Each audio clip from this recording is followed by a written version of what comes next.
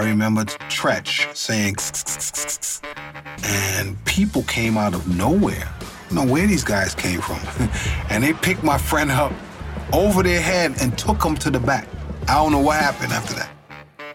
All I know, I was on stage going, no, that's my friend. Here it comes. Here it comes. You're listening to Fresh Era, where we tell stories of the legends from the golden era of hip-hop. Each episode, we bring you stories from the pioneers themselves as we dive deep into their lives, their struggles, and what it was like to be a part of the most popular form of music before it was mainstream. I'm your host, Craig Smith, and today we're going to tell you the story of Chip Fu. He's 1/3 of the rap group Fu Schnickens, known for their fun and playful aesthetic and introducing the world to Shaquille O'Neal, the rapper. Chip Fu in particular, he would stand out with his blend of traditional hip-hop rhymes and a West Indian flow that would separate him from the pack. Before all of this, though, he was just a kid from Brooklyn. He was the middle child in a proud West Indian family who immigrated to the U.S. from a district in London called Brixton. And when he was born, they gave him the name Roderick Roachford. I was named after my strict West Indian grandparent from Trinidad. And upon his birth, he was already facing adversity. I was born with respiratory problems, and I was born with an umbilical hernia, and I was born with no floating ribs. So that's why the doctor told my mom, we need to take him home. We don't think that he's going to survive because he's missing ribs. He has respiratory problems. But his parents would not let that discourage them. My mom told me, she offered me up to God and said, God, whatever it is that you have for him, help him to stand firm on that, and I give him to you. And as he grew, his parents made room for him to transcend his condition. My father enrolled me in karate school to build up my respiratory system. Check my technique. They had the go-getter spirit that is not uncommon among immigrants to the U.S. Being West Indian, they carried their culture with them to the U.K. and then to New York. All we heard was soca music, mixtures of merengue, and we heard a lot of ska music. There was a moment in New York during the early 80s when the sounds of hip-hop hadn't yet reached the entire city. For young Chip Fu, this discovery would come in waves. One of his first encounters with this new movement was through his friend Lennox, who would later be known as Pac Fu. I grew up across the street from Pac Fu. His grandfather and my father were friends.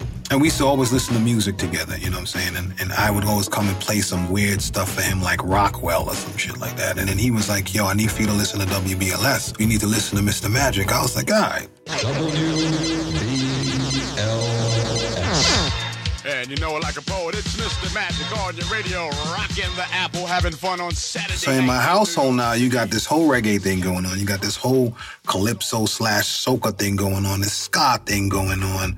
And now hip-hop is just crazy in my household now because, my brother's older than me, so he's coming home with all the Cold Crush Brother tapes, and he's leaving them there, and I'm sitting there looking like, let me play these tapes. And I'm hearing all the battles, and I'm saying to myself, I know that I can do that. And that feeling was magnified when he saw it in real life through his older brother and his older brother's friends. What is this thing that they're doing? They're scratching up records in our backyard. Then I come to find out that it is what it is, and I'm like, everybody's scratching these records everywhere, in the parks, all over the place. And you know what I'm saying? I was hooked from then on. And my father just kept bringing paper home for me to write on. I was either writing or drawing. His obsession with writing rhymes was a private exercise until one day, he saw the opportune moment to let the world in on his secret talent. My brother used to run with this crew called the Jamala Crew when he was younger. And the Jamala Crew basically used to do backyard parties and park parties. The Jamala Crew later on became UTFO. Hey, Roxanne, can't you understand? UTFO, the hip-hop group that consisted of Kango Kid, Dr. Ice, Mixed Master Ice, and Educated Rapper. At the time I was 11 years old, and I said to Educated Rapper at the time, I said, I'd like to do a happy birthday rhyme for my brother. So, everybody looked at me like, come on. I don't think this is the place for that, young man. And I was like, it's my brother. He's 16. I just want to, show him, I appreciate him and that I love him. They passed me the mic, and I got on that mic and I tore it down like if I was like 18, 19 at the time. Educated rapper looked at my brother and said, you need to, embrace the fact that your little brother's gonna be something. Like, did you hear Shorty? He's 11 years old and he's tearing it up. I took that to heart after Educated Rapper said that. And the validation that came from Educated Rapper made the idea of becoming an artist concrete. He started thinking of what type of artist he will become. With all this soca music being played, I figured I was going to be a soca artist or a reggae artist. And luckily, his older brother introduced him to an artist called Shinehead, who incorporated the music he grew up on with the music he was beginning to love. Gotta hear my records, gotta have a cassette. If I don't hear no reggae music, I'm a total wreck. So I said to myself, well, this is the benchmark for me. If he threw on a reggae beat, he was on it. If he threw on a hip-hop beat, he was rhyming. If I ever went to any backyard party or whatever, that I want to be able to do exactly what I saw Shinehead do. As he was getting better at writing and displaying his talents for friends and family, people definitely saw something in him. This praise was great and all, but he naturally wanted to impress one person in particular, the person who introduced him to hip-hop in the first place. His older brother. When you have an older brother, you always want your older brother's attention. I never got my older brother's attention. The streets had sucked him in and he was just doing whatever and learning as he went along. You know what I'm saying? So me as a little brother, I was just learning from what I saw. Growing up, it seemed like I never really had a big brother. And I said to myself, anything that he does, I will do 10 times better than him. I do not need an older brother. If it was selling drugs, I was like, I'm selling drugs 10 times better than you, and I'm gonna sell it different than you, and I'm gonna be the best dresser, and I'm gonna my wife or my girlfriend is gonna look 10 times better than yours. To be honest with you, that was the push for me when I was younger. My brother used to rhyme a little bit. I said, all right. There was this guy named Wallstein Chapman that lived down the block, and he had a sound system, and they'd go down there and they'd play reggae records. And one day I was like, I want to go down there and, hear how my voice sounds. He was like, get out of here. And one of his friends brought me there one day and said, you need to let your little brother come inside there and get on the mic. And he was like, he's trash, man, da-da-da-da-da. My brother didn't know that, how nice I was because I didn't let him know. So when he brought me inside there, they put on this rhythm, and I just went apeshit on this rhythm. And every record that they put on, I just kept going nonstop. So they stopped and was like, yo, you crazy with it. I was like, yo, thanks. But, I was the kid that had manners or whatever. So I was just like, I'm in the basement with a whole bunch of thugs and all these dudes. And they're like, yeah, man, we nice with yours. And I was like, thank you. That's well appreciated. And they like, what? And my brother was like, get out of here. So he went on developing his skills. He had the thirst, and now he was learning how to dissect the music. The only class that I attended in school was English literature and music. And I would sit in the class and listen to my music teacher, and I would be writing rhymes in class and listen to him break down metaphors or stanzas in music. And I played the alto saxophone. I played the drums. I could play the steel pan. I'm hearing something totally different when I hear tracks than another MC. So I'm the brand new instrument on that record. And I believe that what I'm hearing, no other MC is hearing. When I'm about to graduate high school, I bump into Pac Fu and he's like, yo, I'm in my backyard and we're having tryouts for this group I'm in. I was like, group? He's like, yeah. Well, I went into the backyard where they were auditioning, and I got on the mic and I destroyed it. And Lennox was like, yo, you should be down with us. The us he was referring to included him, Lennox, a.k.a. Pac Fu, and his high school classmate, Joseph, a.k.a. Mach Fu. Pac Fu and Mach Fu, they already had their names and they were already rocking with each other. I was the last person to join, what I'm saying? In the beginning, I was trying to be a solo artist. And Mach Fu used to always walk around saying, Mach Fu Schnell, just bugging out. And the name Fushnikins came from that. And Fushnikins, we said it means fusion because we fused our styles and lyrical techniques together. And with this, Chip Fu was born. He had prepared for years to become an MC, and this was his opportunity to take things to the next level. He was forging new relationships with guys who would become like brothers and would soon reap the benefits of all of his hard work and preparation. But this journey would take him on a roller coaster ride on which he would create new bonds, new success, and eventually hit rock bottom. After the break, the incredible rise of Fushnikins, Shaquille O'Neal the rapper, success, and the devastating incident that tore it all down.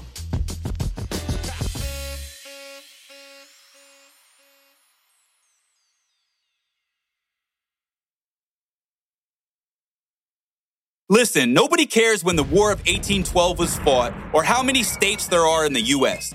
We all know that there are 52, I think. What we really care about is which famous gangster rapper actually started as a backup dancer, or how many ladies per capita love Cool James. This is Magic Most, host of the new classic hip-hop gamecast, Headspin, brought to you by Stupid Fly. Our first show launches on Wednesday, June 30th, but you can subscribe today. Headspin, the world's first and greatest golden era hip-hop gamecast.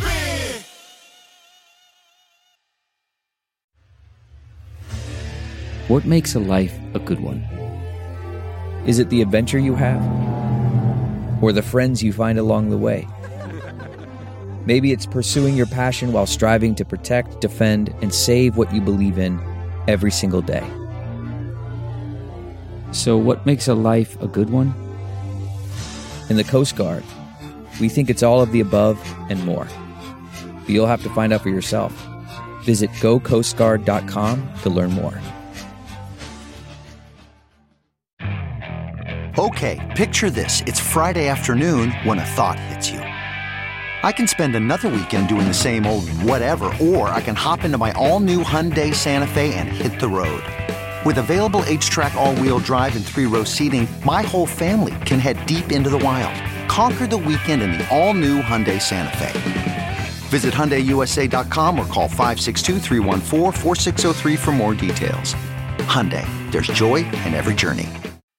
Chip Fu was an incredibly talented kid with a chip on his shoulder. He wanted to transcend the limitations of his respiratory issues. He contended with the lack of attention from his older brother, and he wanted to be great at his craft. Fortunately for him, he found himself among friends who were willing to go on this hip-hop journey with him, and they formed Fushnikins. As they got to know each other as a group, writing and performing together, they became unstoppable. Around this time in Brooklyn, they weren't the only ones trying to get noticed, and they had some learning to do. There's this guy named Chirpy in high school. So he and I used to walk these two young ladies to the bus stop, let the girls walk ahead of us and talk, and he and I were just talking. You know what I'm saying? I never knew he was into rhyming or lyrics like that, and he never knew I was into rhyming and lyrics like that. And Chirpy is actually Buster. That's Buster. You know, Busta Rhymes. Later on after that, this is when Digital Underground actually was performing at the Palladium. And I walked into this pizza shop and I saw these three guys in the pizza shop and they're ordering. But then I remembered one of the guys standing there and I was like, yo, what up? Which was Buster. And at the time, they were leaders of the new school. We weren't signed yet. And he was like, yo, what you doing here? It's been years, bro, da-da-da-da-da. What you doing? I said, yo, I'm about to go inside here to this Palladium show. He was like, yo, we going up in there too. And he was like, you in a group? I said, yeah, I'm in a group. What's the name of the group? The Fushnikins. He's like, Fushnikins, that's crazy. And Busta Rhymes had one piece of advice for him. He said, when you go up inside here, he said, every time you see a camera, always stand next to the person that's getting filmed. So you're always being seen. So I was like, all right. But this man worked that party. Like, at the end, when you saw the footage on Video Music Box, it just seemed like it was all about him. This helped set the tone for how Fushnikins would be introduced to the world. Leaders of the new school made up of Busta Rhymes, Charlie Brown, Cut Monitor Milo, and Dinko D were on the come up just ahead of Fushnikins. As luck would have it, they met a man named Phil Pabon who worked at the Source magazine. He was so impressed with the way Chip Fu and the group sounded that he offered to manage them. His first gig for them, performing alongside leaders of the new school at Howard University's homecoming. We ended up opening for leaders of the new school at every show that they did. It was meant to happen because they bust our ass every time we perform with them, which made us some incredible performers because you're performing with the likes of leaders of the new school and they had the livest show. They were getting a crash course in showmanship from legendary performers. Their impact on Chip Fu in particular would be deep and lasting. But it's hard to be a group. There's pressure to put out and always an opportunity to see a fellow group mate dragging their feet. The chemistry between myself and Pac Fu was always genuine, because we were childhood friends and we knew what this meant to our parents. Pac Fu was something different because we didn't know each other too well, and he didn't understand my work ethic. It was definitely a learning experience and one that would take its time to play out. Work ethic is something that was ingrained in Chip Fu at a young age. That was a trait that wasn't going away anytime soon. He also maintained his original goal of fusing hip-hop and his West Indian roots. They had this show at SOB's. It was hip-hop versus reggae. It was hosted by Jamal Ski.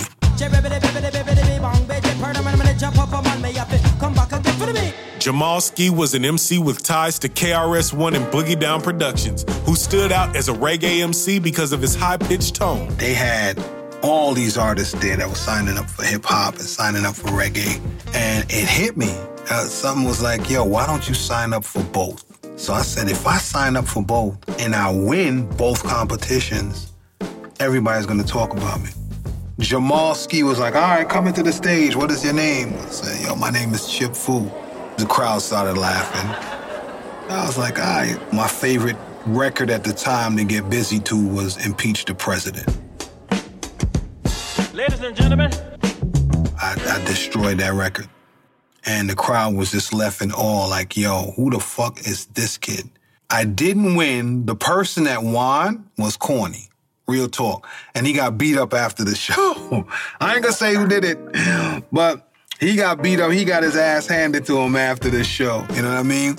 I got off stage, and then they said, we're gonna start the reggae part of the show. And Jamal Ski was like, the hip-hop thing finished already. I was like, nah, Bedrin, trust me. So I went up there and I roasted everybody on the whole reggae side. So from that point on, Jamal Ski was like, yo, this kid right here, he ain't normal. And everywhere I saw Jamal Ski at that particular point in time, he would call me up on the mic. One night, Chip Fu found himself at a Boogie Down Productions concert. BDP was on full display, and Jamal Ski was on stage. I was standing in the crowd, and KRS-One was on stage, so, he's demanding everything. He's KRS-One. And then Jamal Ski was like, yo, Chip Fu, right? Yo, Fu, touch the stage. So I came up on stage, and I let loose. Staying prepared got him noticed by a hip-hop gatekeeper. This validated his skills and put him in front of the right people. One of those people ended up being a pivotal figure in the hip-hop industry. Sophia Chang, who was the A&R at Jive, saw us at the Howard Homecoming and then saw us at the building, and she brought Jive Records there, and Jamal Ski was hosting that too. And we were the only act on that bill that wasn't signed. Nonetheless, they were prepared. We put our foot in everybody's ass. Almost immediately, they were offered a deal with Jive Records. And the group of guys who started out in Pac Fu's backyard were on the same label as A Tribe Called Quest, Too Short, and Boogie Down Productions. I mean, it was a happy day for some people, but, I understood that the work was going to be different now because now you're going to be seen and people are going to know where you live, and things just changed at that point for me. I think I got too serious at a young age. Chip Fu was determined to steward this opportunity with the same vigor and responsibility that he used in mastering his craft. Me not playing sports, I don't know how it is to be a team player. So to finally get the position of a team player, I said I wanted to actually play it properly. This no-quit attitude would come in handy as they recorded Ring the Alarm, their first single with Jive Records. But what people didn't know about their lead single was... I recorded Ring the Alarm laying on my back because I had a hernia. And I went to Olivia G's house and he mic'd up a cot for me. So I laid on my back and he put the mic around me or whatever and dropped the mic in front of me and was like, yo, this is crazy, but let's see how this works out. And I laid there on my back because I couldn't stand up. How it came out is what everybody heard.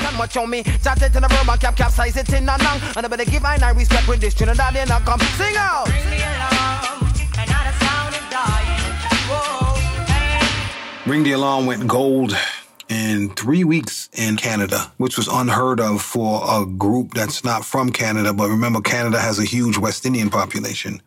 We had people coming to the concerts wearing Ring the Alarm t-shirts, and I knew we didn't make them Ring the Alarm t-shirts. For me, I was like, yo, I sat at my kitchen table and wrote that song, and these people are embracing it like that. This was the power of original sound and good music. The group was making waves with their first single, and a lot of people in Canada wanted a closer look. It was an autograph signing with Boyz II Men and us.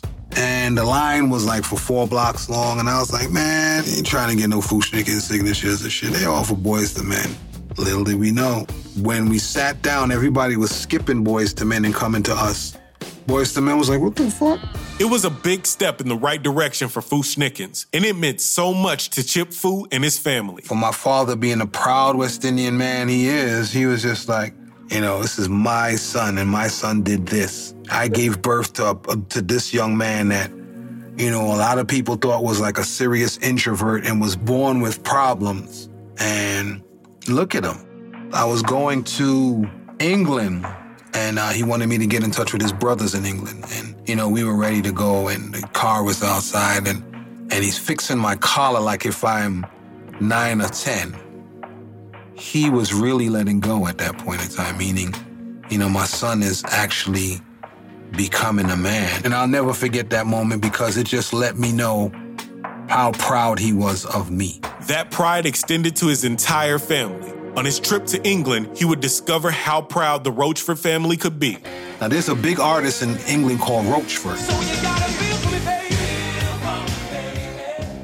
Every interview that I did, everybody was asking me, yo, is Roachford your cousin? And I was like, who the hell is Roachford? And then my aunts that were there were like, that is your cousin. Realizing he wasn't the only Roachford in the music industry was incredible, especially while at the same time getting to know the other side of his family that he had never known. It felt good to meet family outside of my dad because I didn't know any of his brothers until that day. And then I invited them down to the show.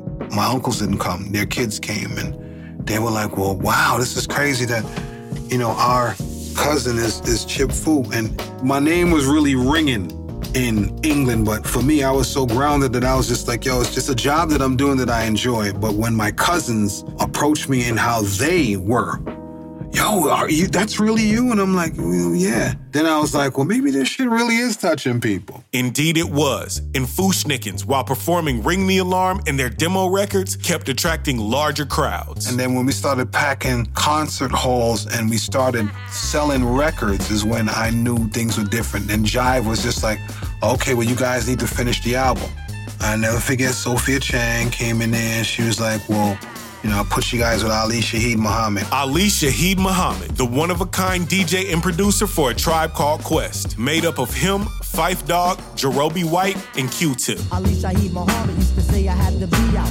Ali Shaheed Muhammad was God sent. He knew exactly what he was doing. Can't take that away from that man. And everything he produced, you felt. And the connection to A Tribe Called Quest was deeper than music. Phife being Pac Fu's cousin.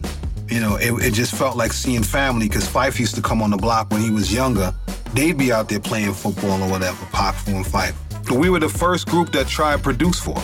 That was genius on Sophia Chang's part. So Tribe showed up and they got to work. So we did True Fushnik. I'm a true what? I am a true Fushnik. I'm a true what? I am a true Fushnik. We did Lash Move. Lash Move. Yo, we don't got nothing to prove. Lash Move. Yo, we don't got nothing to prove. Heavenly Father.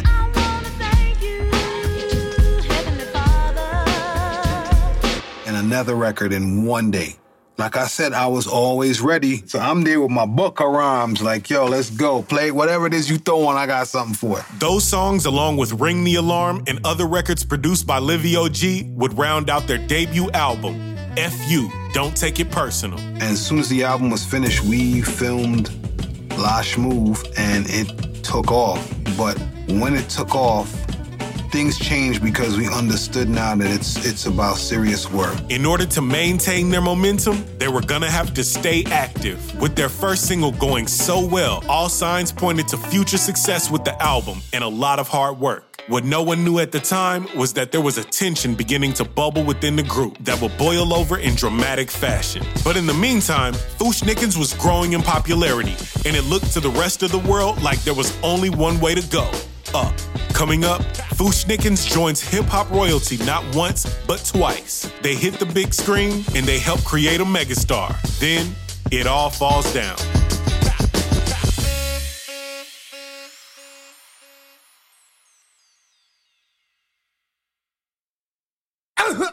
Let me clear my throat. I am the legendary DJ Cool, and I'm here to tell you about a new stupid fly podcast I'm on called Headspin, the classic hip-hop trivia gamecast. Headspin! Come listen as two golden era gladiators compete head-to-head to see who will be victorious in their knowledge of completely useless hip-hop trivia. Headspin! The winner will go home with cold hard cash, while the loser will be forced to spin the dreaded hip-hop wheel of consequences.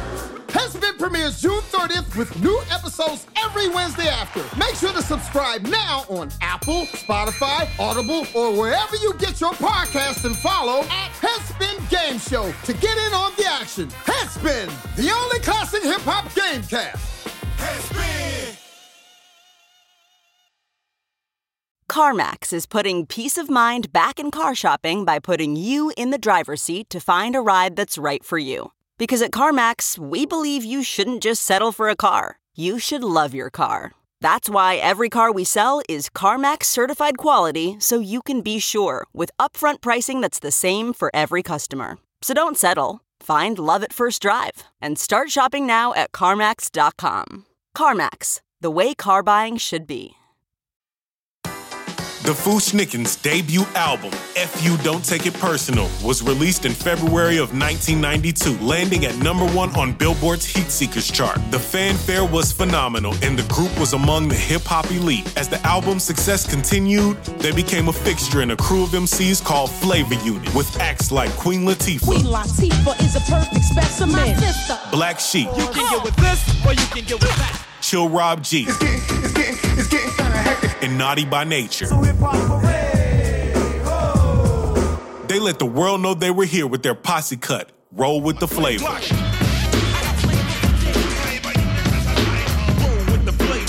The Fu-Schnickens is having a show at the Palladium. I need everybody there. We gonna do Roll with the Flavor. Now, there was two versions of Roll with the Flavor, with everybody and then the shorter version.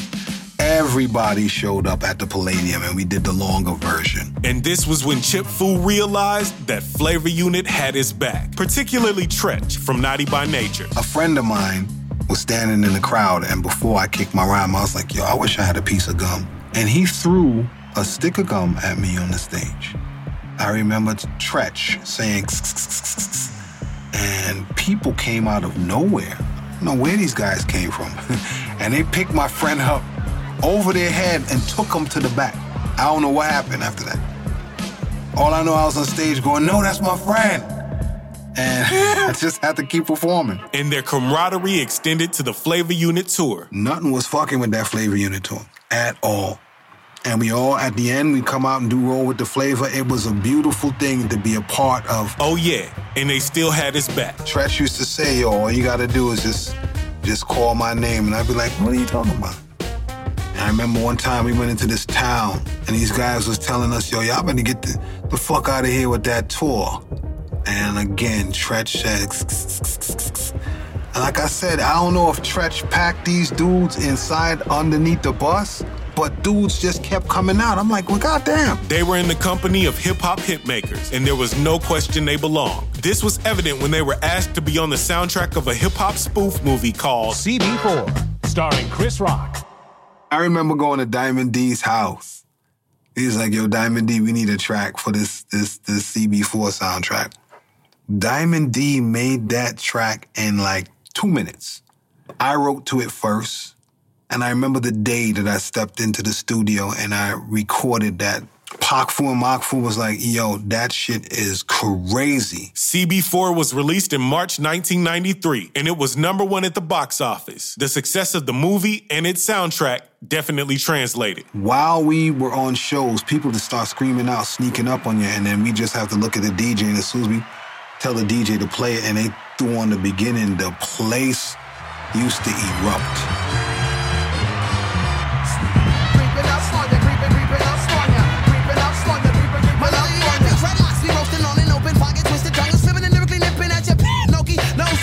With With an album that by this time had gone gold, touring with hip-hop greats, and the whole world wanting more Fu-Schnickens, Chip Fu didn't let up. He kept working and drew inspiration from one of his favorite cartoons, Bugs Bunny. So I was like, I want to do a song called What's Up, Doc? I actually went and bought a VHS show that had episodes of Warner Brothers cartoons on it, and I sampled it. What's up, Doc? He took the sample to K-Cut from the rap group Main Source. Now, if you listen to What's Up, Doc, there's a piece of true Fu-Schnicken in. When the song goes boom, boom, and boom, I told him to sample the and noise. And then I said to him, yo, I need to hear a noise. So that noise that you hear in What's Up, Doc is actually me whistling. I already had the rhyme written in my head because of how I saw the song playing out. When we finished recording the song, we could not release the song because Space Jams was out. And Jive didn't want any problems with the whole Michael Jordan thing or whatever. So they made us remove the chorus and made us say, well, can we rock? Yeah, what's up, Doc, or whatever. We knew he had another smash. Now, this is the thing. F You Don't Take It Personal was already gold on its way platinum. And then here we come with What's Up, Doc. Right after that, like, Jive is like, yo, hold on to it. And good thing they did, because that gave them the opportunity to add a young, dominant ball player who everyone had their eyes on. The #1 overall draft pick in the 1992 NBA draft, Shaquille O'Neal. But one thing that a lot of people don't know is that he was DJing. He was always a DJ. And I was like, yo, you got lyrics? He was like, yeah. And I was like, well, get on this song. He goes in the booth and he starts to recite his verse. I was like, yo, say that line over. All he needed was guidance. And he said it over, and I was like, oh, shit. You know, the song is done. Can we rock? What's up, Doc? Can we rock? What's up, Doc? I'm the hooper, viper, protected by viper. When I'm out the hooping, yo, you better decipher. They released What's Up, Doc in June of 1993. As you can imagine, it was a surprise to everyone hearing Shaq kick rhymes, but everyone loved it. The single What's Up, Doc secured Fu-Schnicken's another gold record. This was such a good experience for Shaq that he started on his own album through Jive Records. And you know he had to circle back to Fu-Schnicken's. He sat on my bedroom floor, and my mom came down the hallway, and she was like, oh, my God. And I'm like, yeah, Ma, Shaq, this is my mom. He asked me to come to Orlando and help him with his album. And while promoting the album Shaq Diesel, Shaq landed a TV appearance that required an additional touch. I got the phone call from Shaq when he was like, yo, Arsenio want me to come on, but I told him I'm not going to go on there unless I go on there with my favorite rap group. Who happened to be the fastest rising rap group on the chart, Shaquille O'Neal and Fu-Schnicken. We went out there and we rocked it, and Arsenio was just shocked. Can we rock? Yeah, can we rock? Yeah, can we rock? Again, striking gold and getting attention kept them busy. A lot of times, people with this much spotlight tend to bask in it, but Chip Fu was different. For me, I became more of an introvert, and people were not seeing me at all. Because now I'm looking at the second album, and I'm looking at, you know, going to different places and dropping freestyles or whatever, and making sure that, you know, everybody paid attention to the group. There were some points and times in the group where I was just like, yo, I'm working too fucking much. Like, sometimes I felt like I was by myself. Even when we were creating, I felt like that. But there wasn't much time to dwell on that. They were still performing, doing promos, and working on their next album. That's when, in the spring of 1994, they got word that the Arsenio Hall Show, which had given many hip-hop culture icons, including them, the opportunity to shine on network television, was coming to an end. The producers decided to close out the show's long history by putting together a hip-hop cypher with MCs at the top of their game, and they wanted Fu-Schnickens. I remember we all sat at the studio. You could hear a pin drop. No one talked or no one moved until Pete Rock pressed play, and that beat came on, and it just seemed like everybody just woke up and just started talking to each other like, yeah, this is where you're going to come in, and this is where you're going to come in, and let me hear what you're going to say, and then you're going to come in on this. It was incredible, man. And that energy carried over into the taping of the show. Yo was in the house, and this is how we gonna do this. This is for you, Arsenio. Check it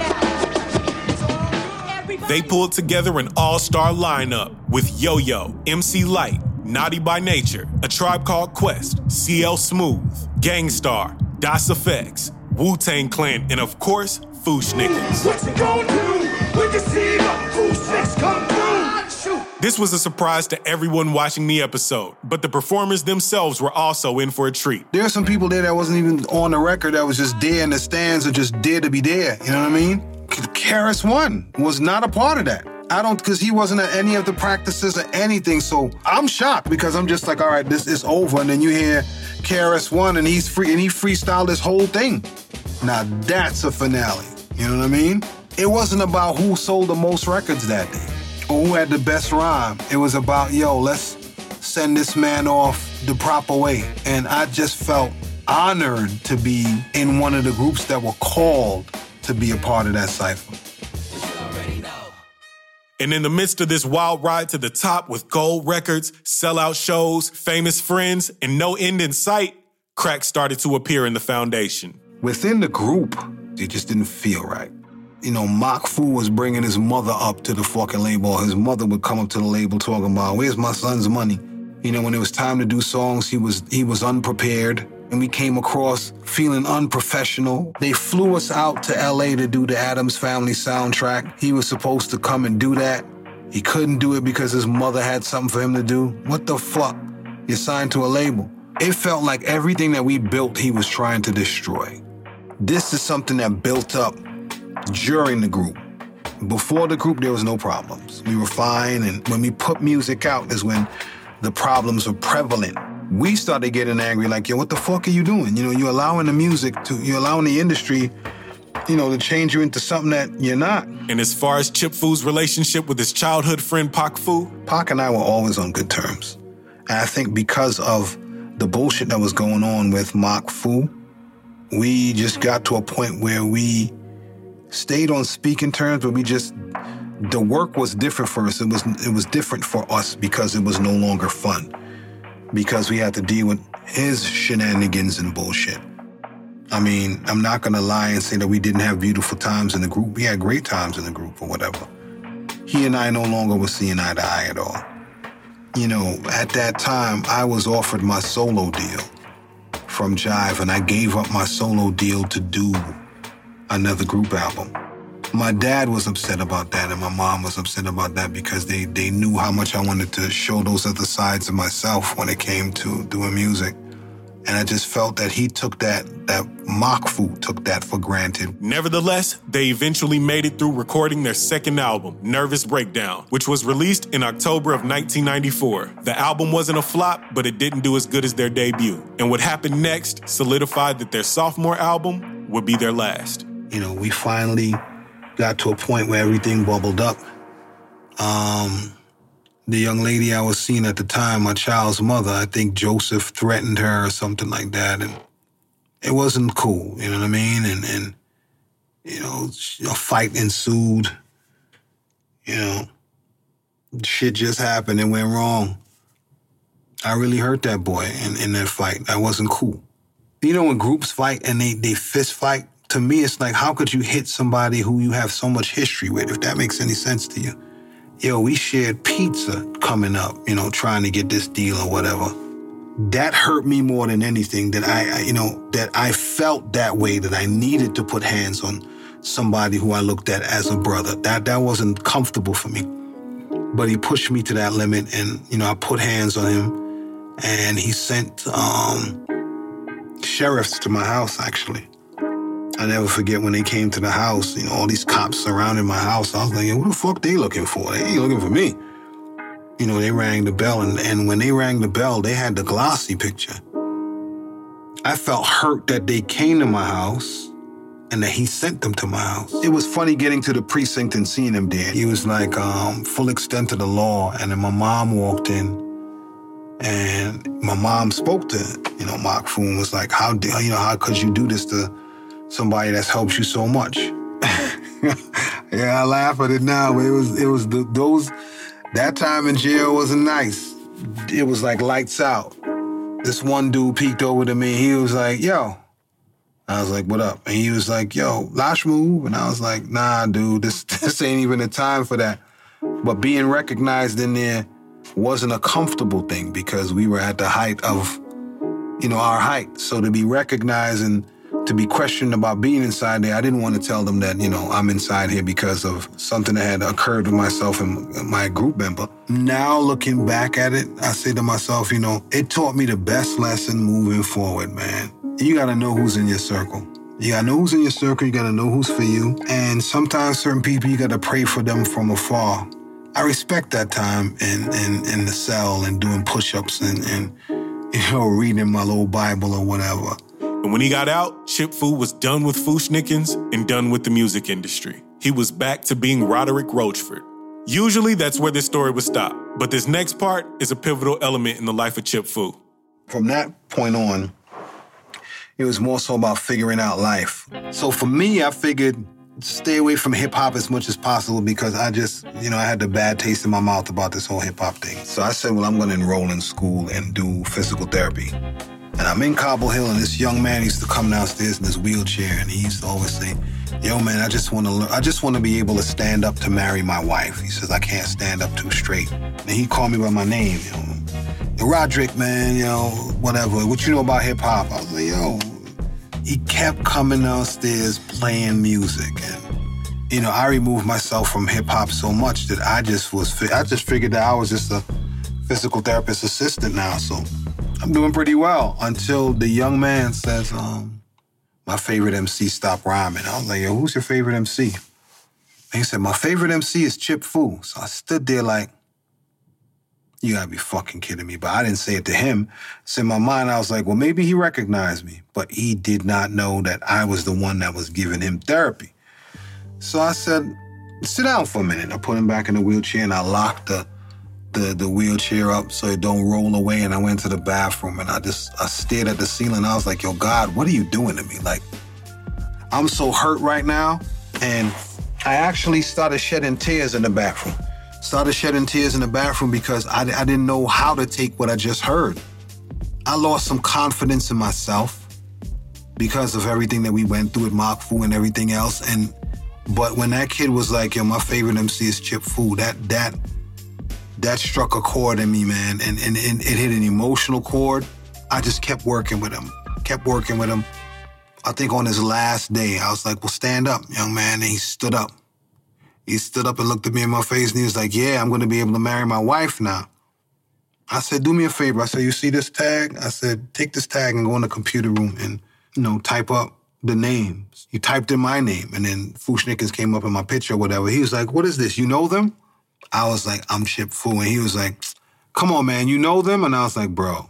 I was like, I'm Chip Fu, bro.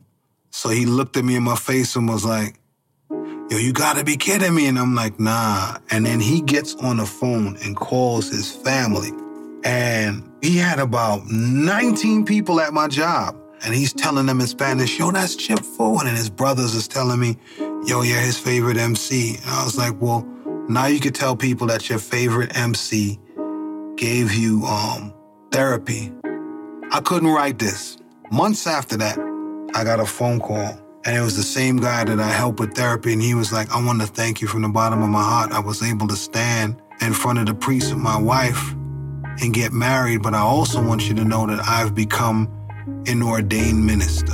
From that day on, it changed my life because, I had to say to myself that, God puts you in certain places. And for me, I had to go through that situation to learn more about myself. And it brought me back to me sitting at the table in my kitchen, pounding on it at 2 a.m. in the morning, just writing. Chip Fu had accomplished what he set out to do.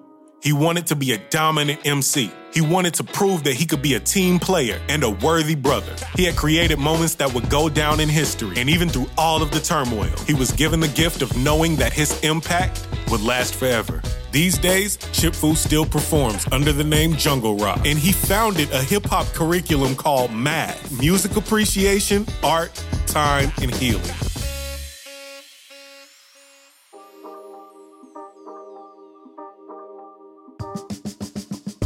Fresh Era is a Stupid Fly production written and edited by me, Craig Smith. and made perfect by the amazing DJ Cheap Shot. Chris Barnett makes sure these haters don't outsmart us. Sean Berman is our mix engineer. Music by The Math Club. Art design by Michael Bonanno. Be sure to leave us a review on Apple Podcasts, CastBox, Stitcher, or however you listen to the show. You can follow us at Stupid Fly Media. The real fans can find us at stupid-fly.com, where you can learn about us and purchase Stupid Fly merchandise. We'll be back with another episode of Fresh Era.